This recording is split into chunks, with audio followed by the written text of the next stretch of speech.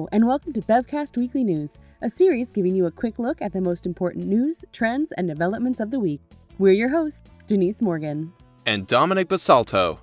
Bevcast Weekly News is brought to you by the USA Wine Ratings, which is an international wine competition that Beverage Trade Network hosts in the USA every year, where wines are judged by quality, value, and package. Submission is now open for the 2019 USA Wine Ratings. Please visit usawineratings.com for more information.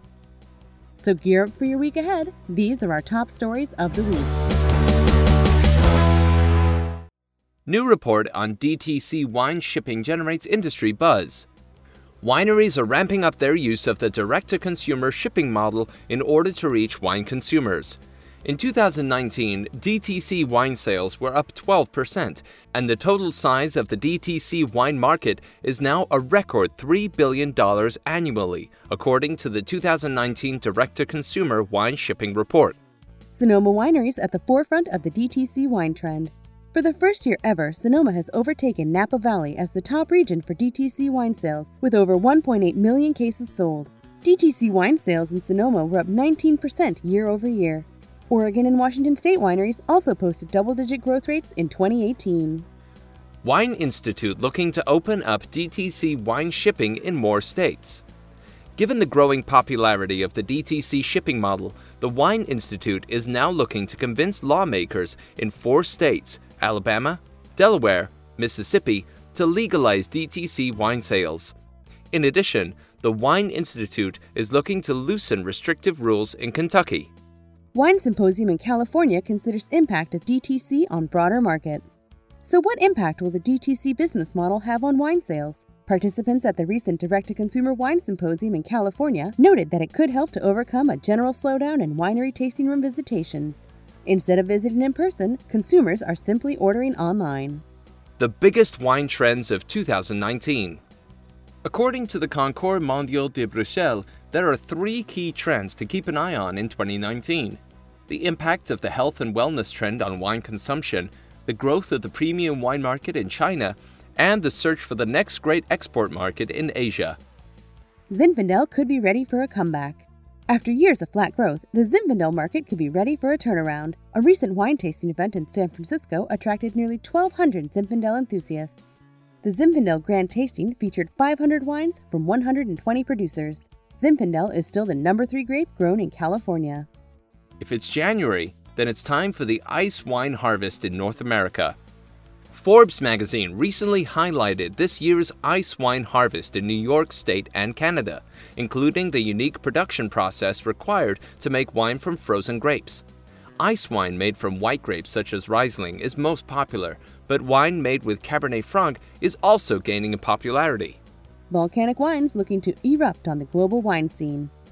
The 2019 International Volcanic Wine Conference in New York will feature wineries from volcanic hotspots around the world, including Vesuvius, Etna, and Santorini. The goal of the event is to build momentum around a volcanic wine category and to introduce the wine trade to the minerality of these wines. Emerging wine regions in the United States still face challenges. Wines from up-and-coming regions such as Arizona, Texas, and Idaho are having a hard time overcoming consumer perceptions. Some Arizona residents, in fact, do not even know that there are wineries in the state. In addition to market perception, factors like terroir, regulation, and infrastructure also play a role. Australian wine industry launches new marketing and promotion campaign. In an attempt to reach wine drinkers in more international markets, Wine Australia has unveiled a new Australian Wine Discovered wine education initiative. Designed to appeal to a global audience unfamiliar with Australian wine, this campaign will consist of more than 20 education modules, videos, guides, and maps. Wine industry says U.S. government shutdown could impact business. The good news is that the prolonged U.S. government shutdown is finally over. The bad news, according to wineries, is that some of their wines will be released later than planned. One big factor, they say, was the shutdown of the TTB, which must approve all new labels. Anheuser-Busch InBev says cannabis legalization has had no impact on alcohol sales. With U.S. beer sales flat to down in recent years, everyone is looking for a possible explanation. One theory is that marijuana legalization in U.S. states could be one reason. But according to the CEO of Anheuser-Busch InBev, the world's largest brewer, there is no data to prove that theory. UK wine industry is facing a glass shortage. You can't sell a bottle of wine if there's no glass to make a bottle. According to UK winemakers, a perfect storm of factors, including a booming market for spirits like gin, is making it hard for UK bottlers to find suppliers. The glass shortage could lead to price hikes. U.S. winemakers' top source of demand for North American glass. Meanwhile, on the other side of the pond, glass manufacturers are playing up the benefits of wines bottled with North American glass. Rising U.S. wine sales have been a boon for U.S. glassmakers, according to the U.S. Glass Packaging Institute. Bulk wine is back. The 2017 harvest was one of the smallest on record, leading to a supply shortage and rising prices. But a plentiful 2018 vintage has the wine industry talking about a return to normal for bulk wine.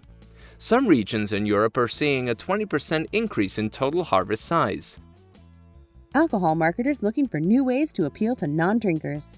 Today's younger generation is drinking less, and when they do drink, they're often embracing low and no alcohol products. That's putting pressure on beer, wine, and spirits marketers to come up with creative new campaigns that can sell products like Heineken's new no-alcohol 0.0 beer. Instagram influencers can have impact on brand awareness and sales. Winemakers and wine retailers are seeing firsthand how social media influencers can help to drive consumer awareness about certain wines. These influencers include winemakers and sommeliers on Instagram, but non-industry celebrities and the beautiful people showcasing wine as part of their lifestyle can also directly impact bottle sales. Airport tasting rooms, a new way to reach wine consumers. What's better than starting or ending a trip with a taste of a region's local wines? Wine enthusiasts recently profiled the trend of airport tasting rooms. Breweries started the trend, but now distilleries and wineries are getting involved. Walla Walla Regional Airport features 19 wineries, 3 breweries, and 2 distilleries. The top 10 wineries with the best art collections.